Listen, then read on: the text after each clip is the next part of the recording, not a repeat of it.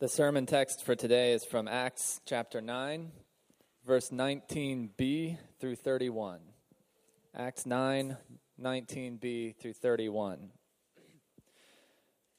For some days he, Saul, was with the disciples at Damascus, and immediately he proclaimed Jesus in the synagogues, saying, "He is the Son of God." And all who heard him were amazed, and said, "Is not this the man who made havoc in Jerusalem of those who called upon this name? And has he not come here for this purpose, to bring them bound before the chief priests?"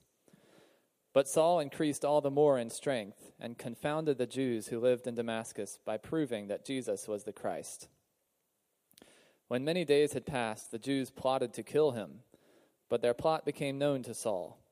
They were watching the gates day and night in order to kill him, but his disciples took him by night and let him down through an opening in the wall, lowering him in a basket. And when he had come to Jerusalem, he attempted to join the disciples, and they were all afraid of him, for they did not believe that he was a disciple. But Barnabas took him and brought him to the apostles and declared to them how on the road he had seen the Lord, who spoke to him, and how at Damascus he had preached boldly in the name of Jesus. So he went in and out among them at Jerusalem, preaching boldly in the name of the Lord. And he spoke and disputed against the Hellenists, but they were seeking to kill him. And when the brothers learned this, they brought him down to Caesarea and sent him off to Tarsus. So the church throughout all Judea and Galilee and Samaria had peace and was being built up. And walking in the fear of the Lord and in the comfort of the Holy Spirit, it multiplied. You know, the history of Christianity is filled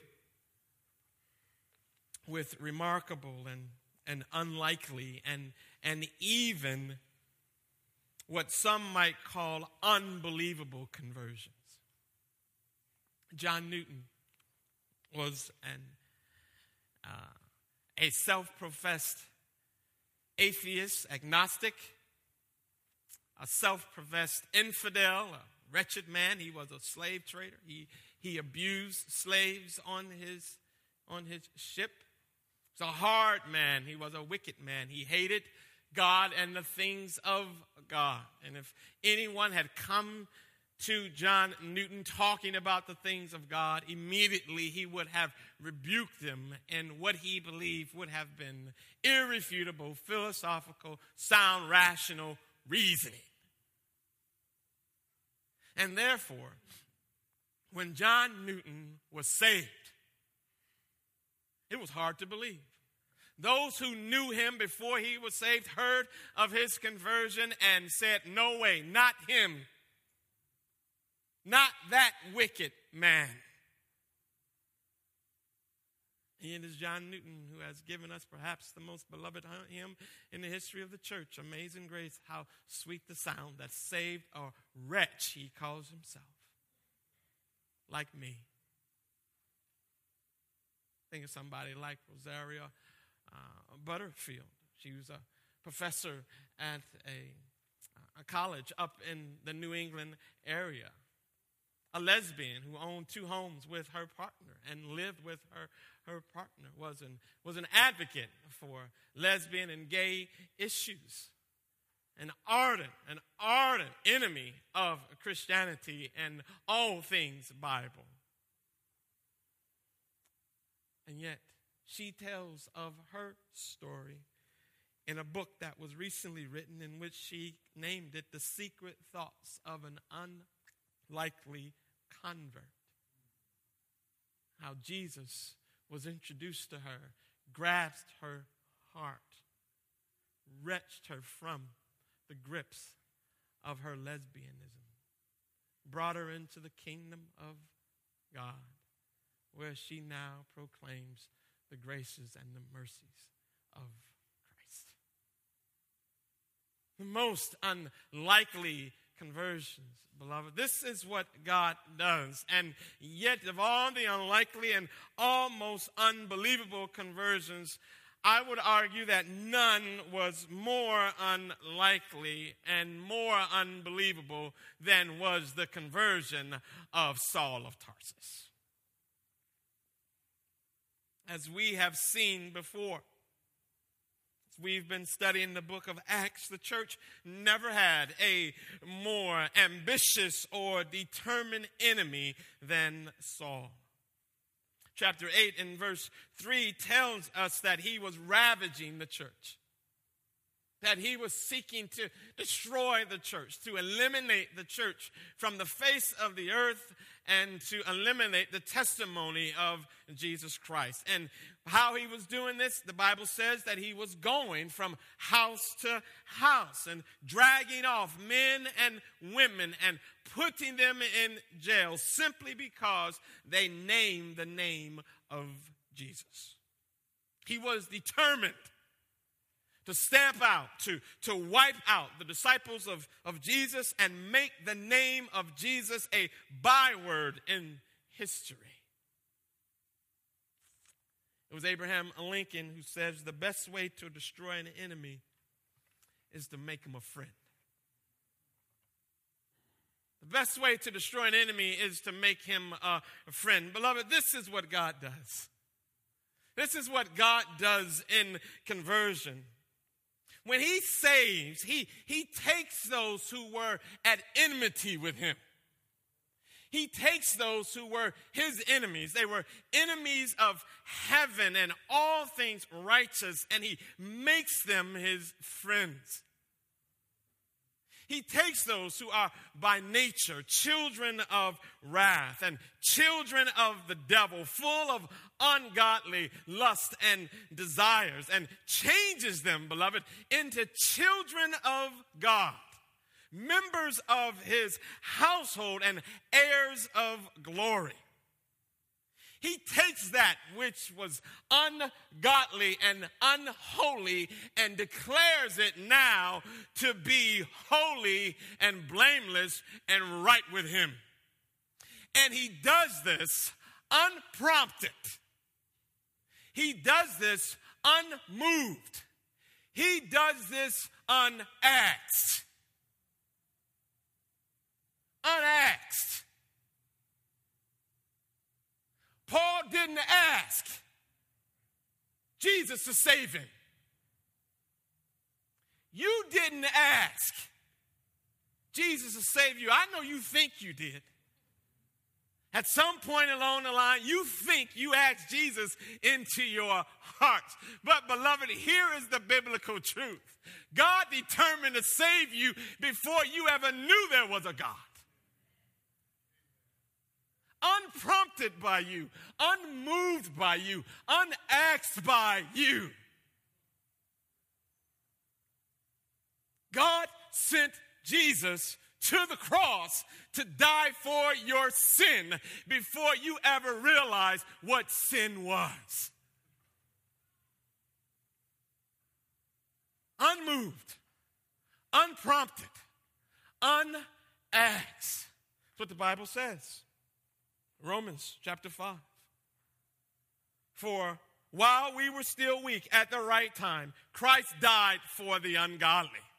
For God demonstrates, God shows his love for us in that while we were still sinners, Christ died for us. It's the glory of it all. When it comes to salvation, we must always remember what the Bible tells us in Isaiah chapter 55, beginning in verse 8. For my thoughts are not your thoughts, neither are my ways your ways, declares the Lord. For the heavens are higher, as the heavens are higher than the earth, so are my thoughts higher than your thoughts, and my ways than your ways. This is what makes salvation so remarkable. This is what makes redemption and conversion so unforgettable. The salvation of Saul was just that. It was remarkable. It was unforgettable. And so too was what happened after he was saved. Saul's conversion impacted everything. It was a game changer. It changed him. It changed all those around him. It changed the context in which he lived. It changed everything. And that's what we'll see this morning. We will see the impact of the conversion of Saul just in this little brief snippet of Scripture. And it is impactful. Makes a difference all around.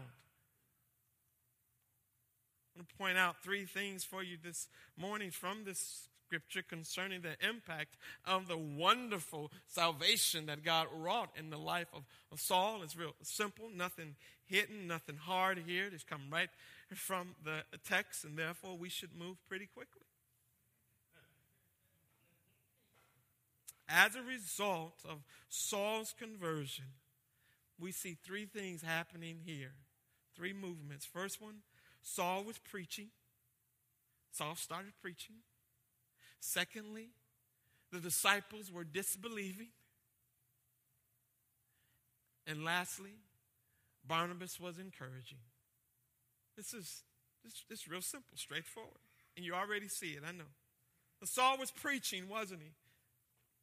And all those who were in Damascus, that's where Paul had went. Remember, as you heard in the previous Sunday, that's where Saul had went. Saul of Tarsus had went to Damascus to persecute the church. And on his way to Damascus, he was remarkably and unforgettably converted. Jesus saved him. Jesus changed him. Jesus called him. Brought him into the fold of God. And all those who were in Damascus now were amazed that this Saul of Tarsus, this great enemy and persecutor of the church, was now proclaiming Christ.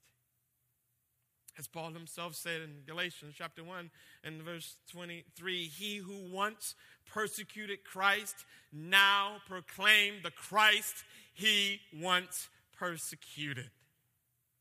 And with the same passion and with the same determination that he went after Christ, now he is going for Christ. That same passion that he had to get rid of Jesus, now he is using and going in proclamation of Jesus. Notice what it says about his preaching there. It said he preached immediately. See that in verse 20?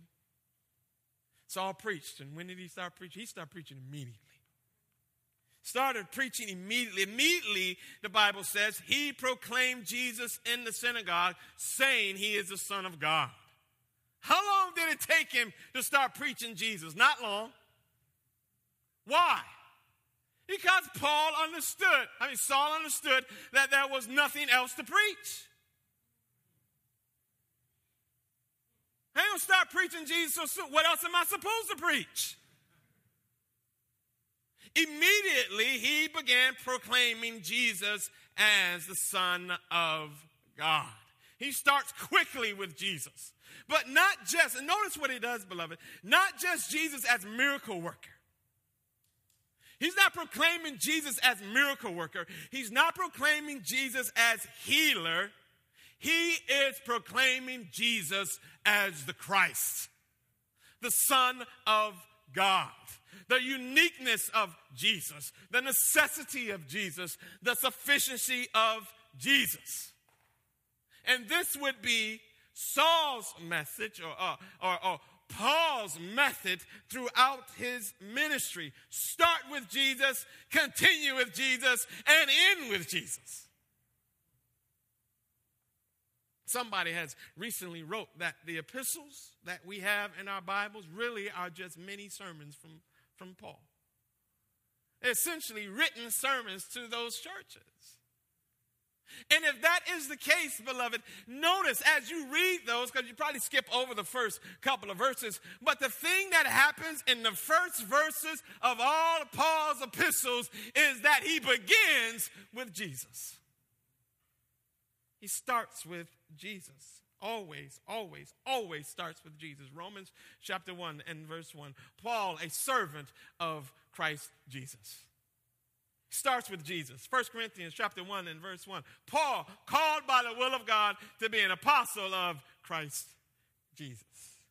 Galatians chapter 1 and verse 1. Paul, an apostle, not from men nor through man, but through Jesus Christ. Philippians, and we go on and on and on. Philippians 1 and 1. Paul and Timothy, servants of Christ Jesus, to all the saints in Christ Jesus who are gathered in Philippi. Why? Because first and foremost, it's about Christ.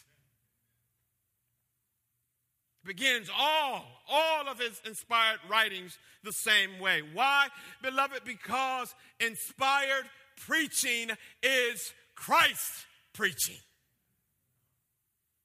It's what it is. He preached about Jesus, not his own experience, but Jesus. Not what you can have if you sow a seed into his ministry, but Jesus. Did that immediately.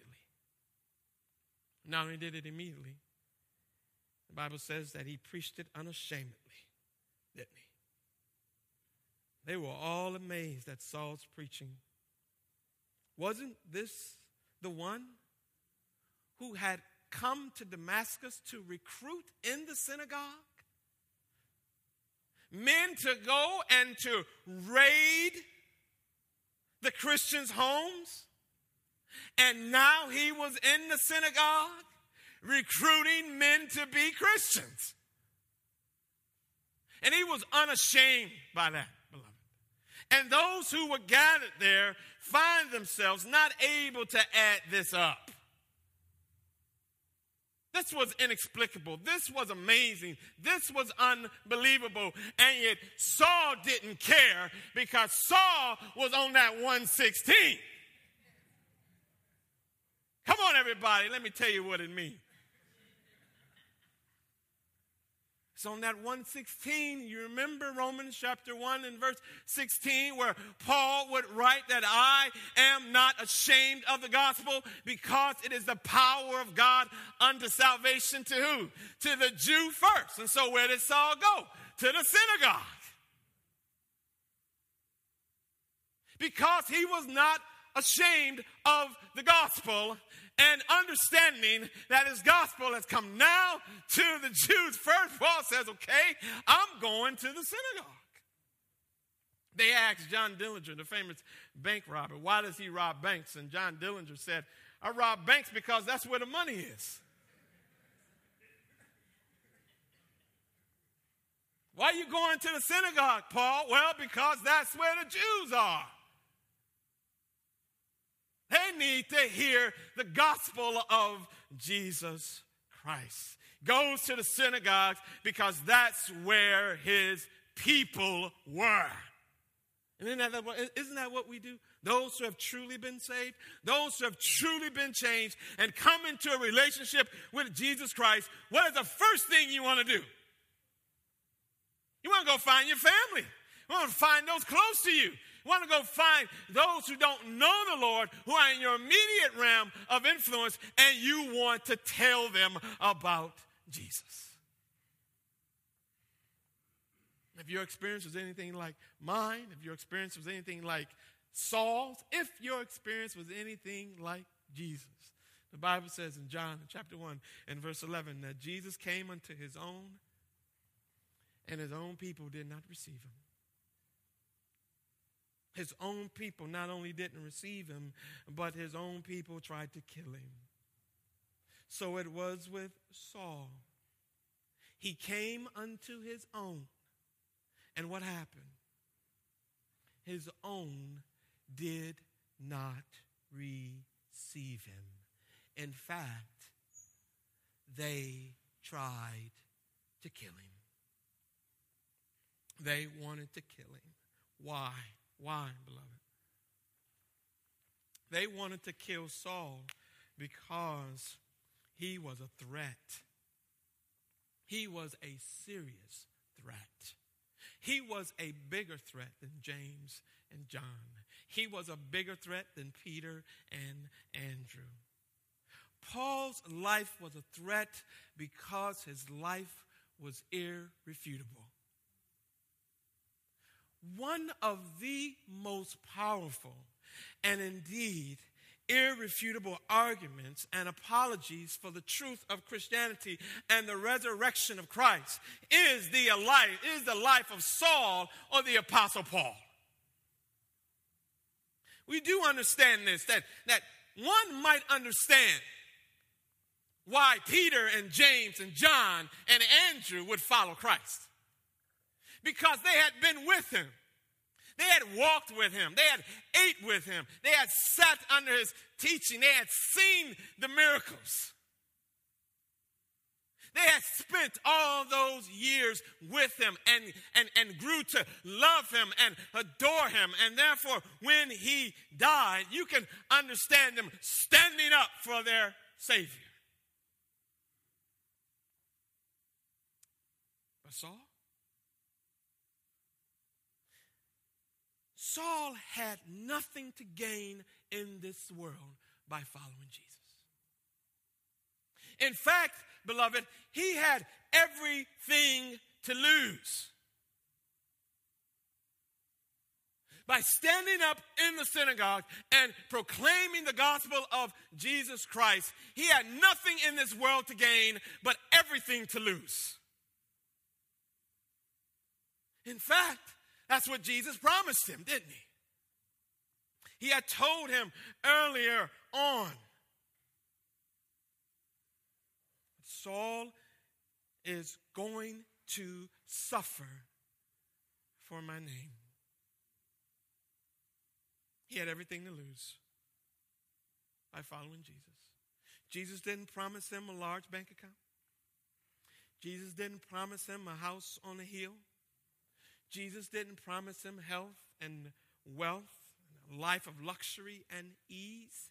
But in Acts chapter 9 and verse 16, Jesus promised him suffering, promised him trial, promised him hardship, promised him pain.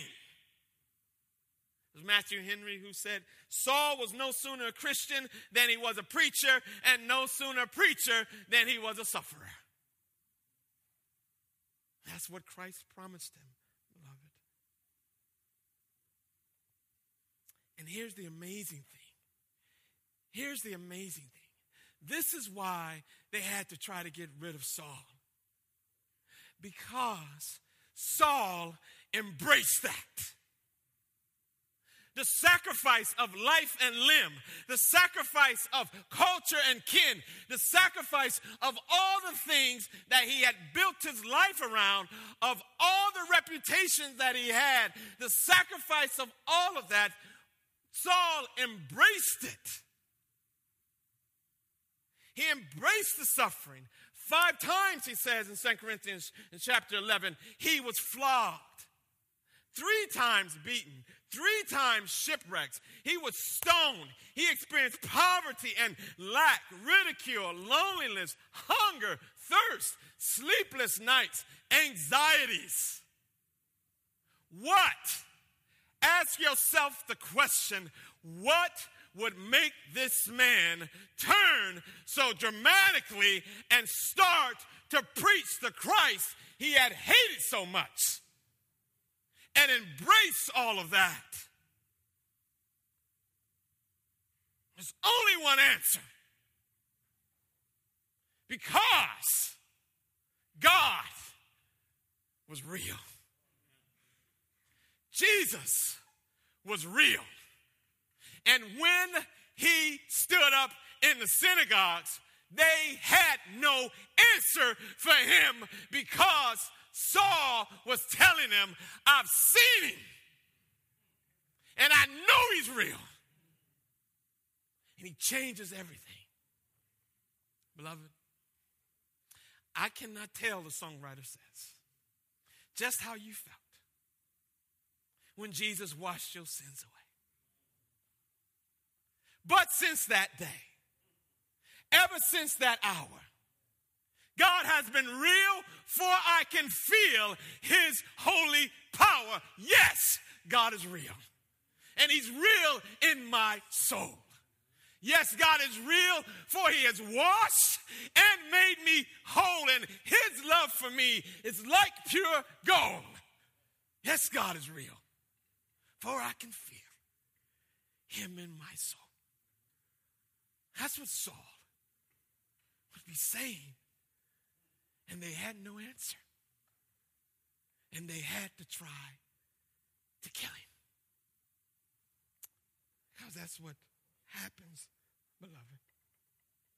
When Christ comes, he changes you. He changes you. He changes everything. Saul was changed. Forgive me, but I am often bewildered by people who claim to have come into a knowledge and relationship and experience with Christ, and nothing changes. Nothing changes. Men who claim to love the Lord and they still don't love their wives. Women who claim to come into a relationship with Christ and they still don't submit to their husbands. People still sleeping around and shacking up. And they claim to know Jesus. I'm sorry. Those who come into a knowledge of Jesus Christ is evidenced through repentance of sin and seeking to live lives that are full of repentance. It changes you. Saul was changed, and everybody knew it.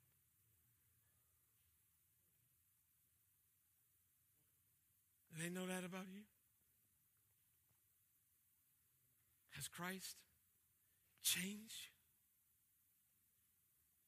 you? Are you different? Have you been changed? Because when Christ comes, he changes you. The knowledge and experience of Christ makes things different.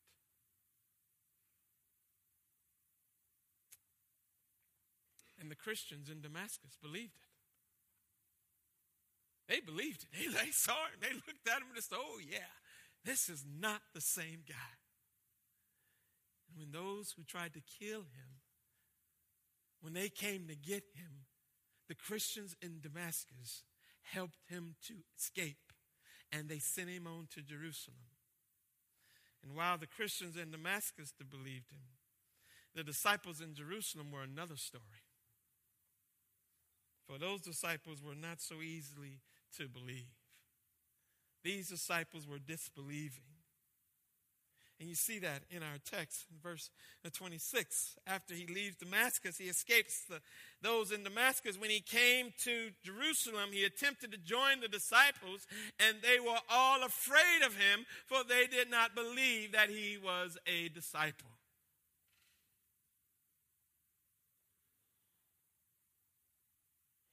The Jews ran him out of Damascus. The Christians in Jerusalem didn't want him.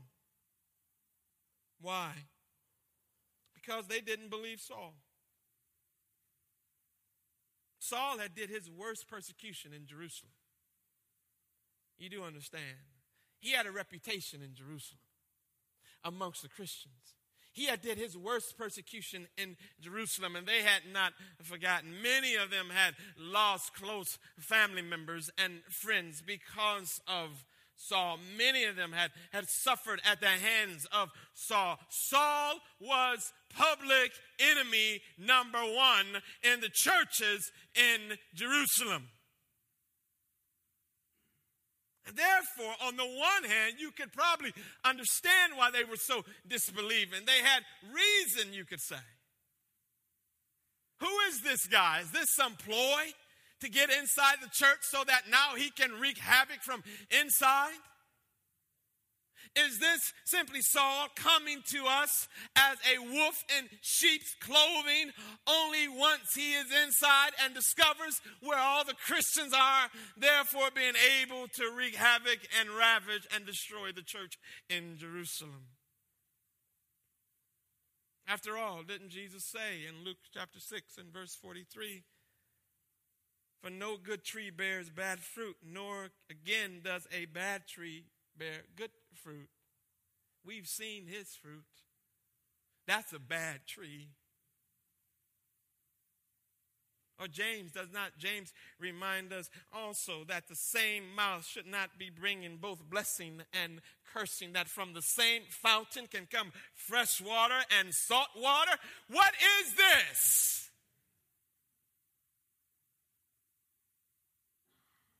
Admittedly, beloved, it's hard to believe the testimony of some people because of the life that they lived before. No one believed John Newton when he first got saved. No way. No way. I know people in my life, and there are people very close to me in my family, that if you told me today that they came to a knowledge and understanding of Jesus Christ, I would look at you as if you were crazy. You must have lost your mind. I would not believe you. Lee, I would be a cynic, skeptical. No way. There are just some people who just have no business talking about they saved. Do you know what the problem with that is, beloved? The problem is that the disciples in Jerusalem, is not that they didn't believe Saul. That's one thing. The real problem is that they didn't believe God. That's the problem. It's one thing not to believe Saul. It's another thing not to believe God. Because when it boils down, it is this: did they believe God could or would save someone like Saul? Let's assume for a moment. Let's assume for the moment that the disciples and the apostles were obedient and they were doing what Jesus had commanded them to do. And he had commanded them in Matthew chapter 5 and verse 44 to be praying for their enemies. Pray for your enemies. Now, what are you to be praying for your enemies? Are you to be praying that they would have their heads cut off? Are you to be praying that somehow, some way they would fall out of a tall building and break their necks? Is that what you are to be praying for your enemies? Of course not. The thing that Christians are to be praying for their enemies is that their eyes would be open to the knowledge of Jesus Christ and that they would see the error of their ways and come to repentance and know the glory of the Lord in Jesus Christ. That's what Christians pray for. At least that's what we should be praying for our enemies. And if they are being faithful, if they are doing what Jesus had taught them to do, then they should have been in Jerusalem. And let's give our brothers the benefit of the doubt that this is what they were doing. They were praying for their enemies, that God would save Saul. And when the word comes that Saul is saved, why then are they so surprised that God would answer their prayers? Why? No. Let's not talk about them. Let's talk about us. Why then? Why then are we so surprised that God would answer our prayers? The same reason they were surprised is because we don't believe he will. Oh, we believe he could, but we don't believe he would. We believe he could answer our prayers, but we don't believe he would answer our prayers.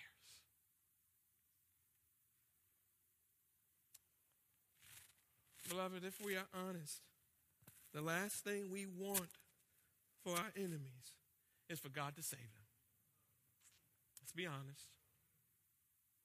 The last thing you want for your enemies is for God to save them. The last thing you want for somebody who has wronged you, for somebody who has abused you and did you wrong, is for them to walk into this church and to say they are saved and sit next to you and worship in the love and the mercy of Jesus Christ. It's the very last thing you want. At least not before they got theirs. Give them something, Lord. Give them some hardship first. Let them know what they did to me. Remind them of the pain and the hurt that I've experienced. And once they've been knocked flat down, yeah, then you can save them.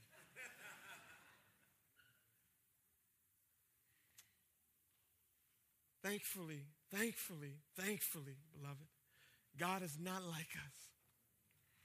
God delights more in saving his enemies than he does in punishing them. You don't believe that? You ought to, beloved, because if you are saved this morning, that is good news. That is good news for you if you are in Christ this morning, that God delighted more in saving you than giving to you what your sins deserve. If God can be merciful to you, then, beloved, why shouldn't he, or better yet, why couldn't he be merciful to others, even those who hurt you?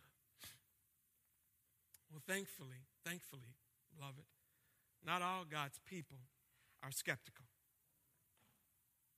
Not all God's people are like me, or most of you. God does have some people who are believing. Not all God's people are cynical. Not all God's people are skeptical. Thankfully, there was someone in Jerusalem who not only believed God, but he believed in Saul. And his name was Barnabas. While the disciples were disbelieving, Barnabas was encouraging. Notice what it says in verse 27. But Barnabas took him and brought him to the apostles and declared to them how on the road he had seen the Lord who spoke to him, and how at Damascus he had preached boldly in the name of Jesus. Now, here's the picture.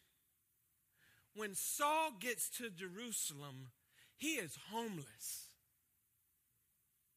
He has nobody. His brothers and sisters, according to the flesh, the Jews, they don't want him. They want to kill him.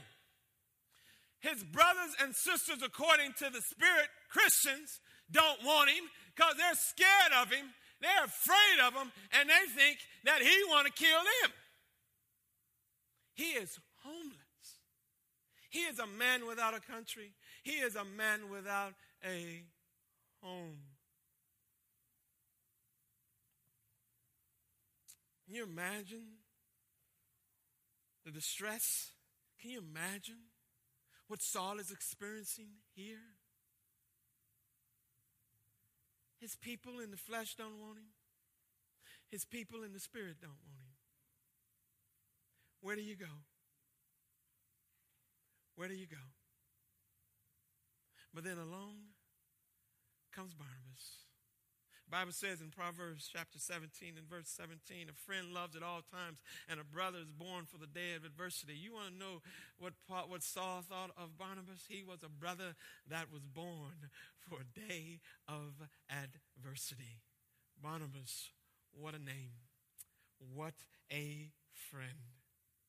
His name was actually Joseph, you remember, in Acts chapter 4 and verse 36. That was his real name. That was his given name. His name was Joseph, but his nickname, according to the apostles, was Barnabas. Barnabas meaning son of encouragement, because at that time, Barnabas had so freely and willingly gave of his resources and his money to the furthering of the work of the local church.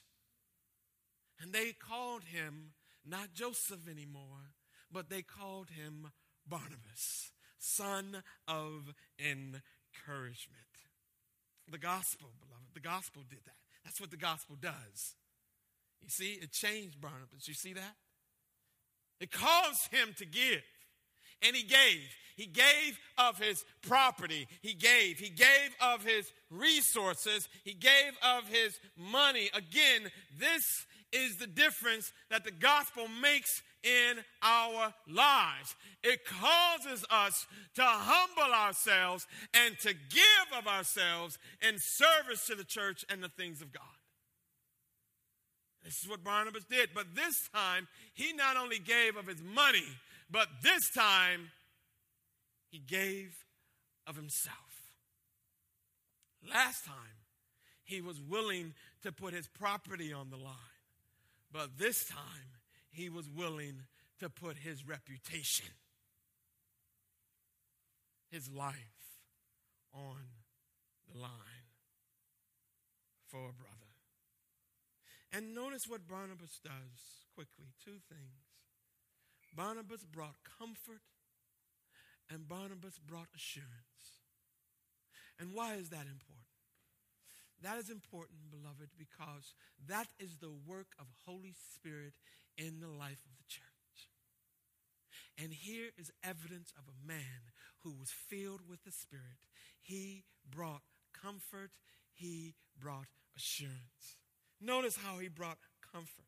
Because you can only imagine how distressed Saul was and how a distressing situation this was. He was a man without a home. And notice what the Bible says. Barnabas took him and brought him to the apostles. Barnabas took him. Barnabas brought him. And what a comfort that must have been to Saul. For Saul didn't have the ability to speak up for himself. They wouldn't listen. He couldn't advocate for himself. They wouldn't listen. Barnabas comes, and he comes as an advocate. He comes as a help.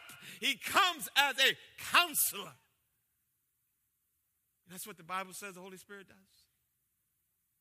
Jesus says in John chapter 14 and verse 16 that the Holy Spirit that he would send, whom he would send, would be our advocate, would be our counselor, would be our comforter.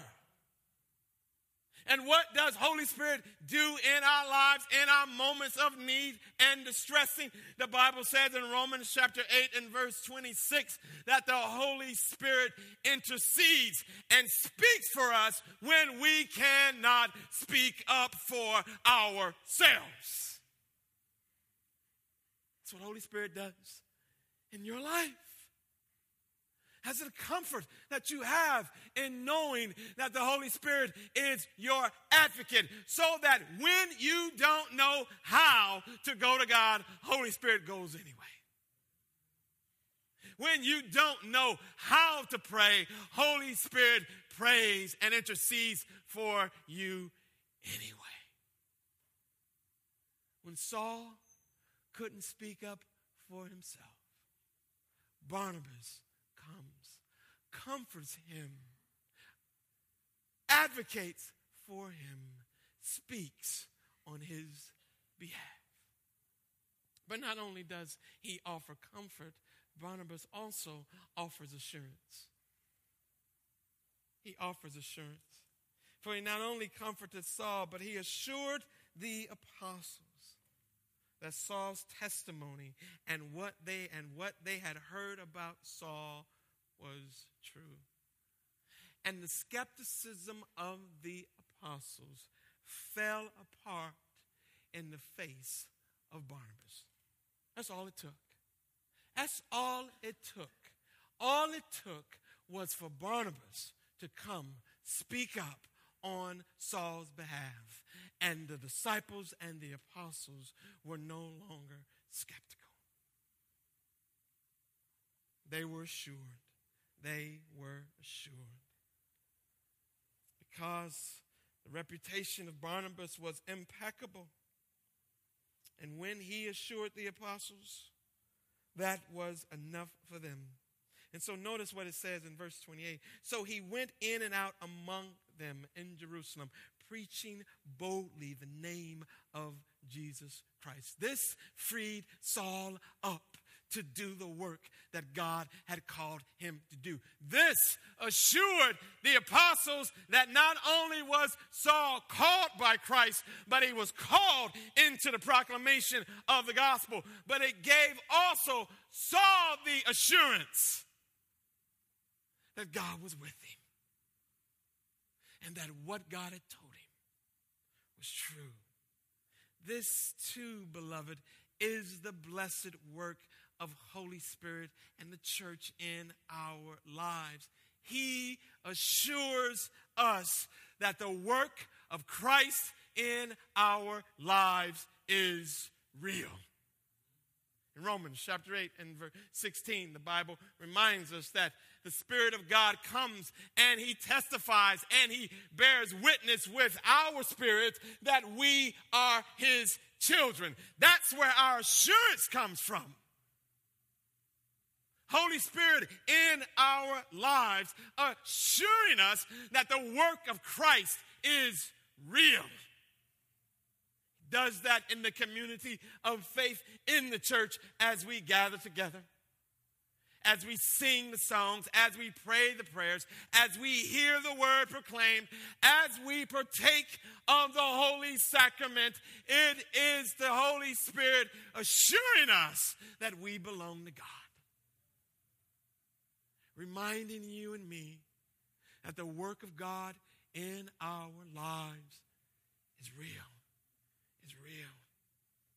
And once that assurance was given to the apostles and to Saul, Saul went back to preaching.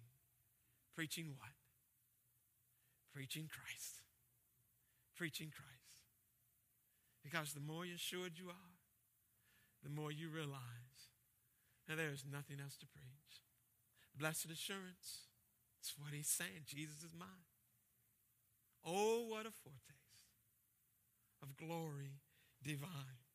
Heir of salvation, purchase of God, born of his Spirit, and washed in his love. This is, Paul is going, I said, Paul, wait, this is my story.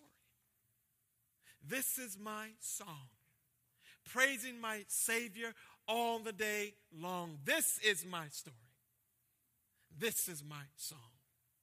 Jesus Christ is real all the day long. Is that your story? Ah, beloved, I pray it is. I pray it's the story of every person who is gathered here this morning. It must be your story. If you are going to say that you really, truly know him. I pray it is.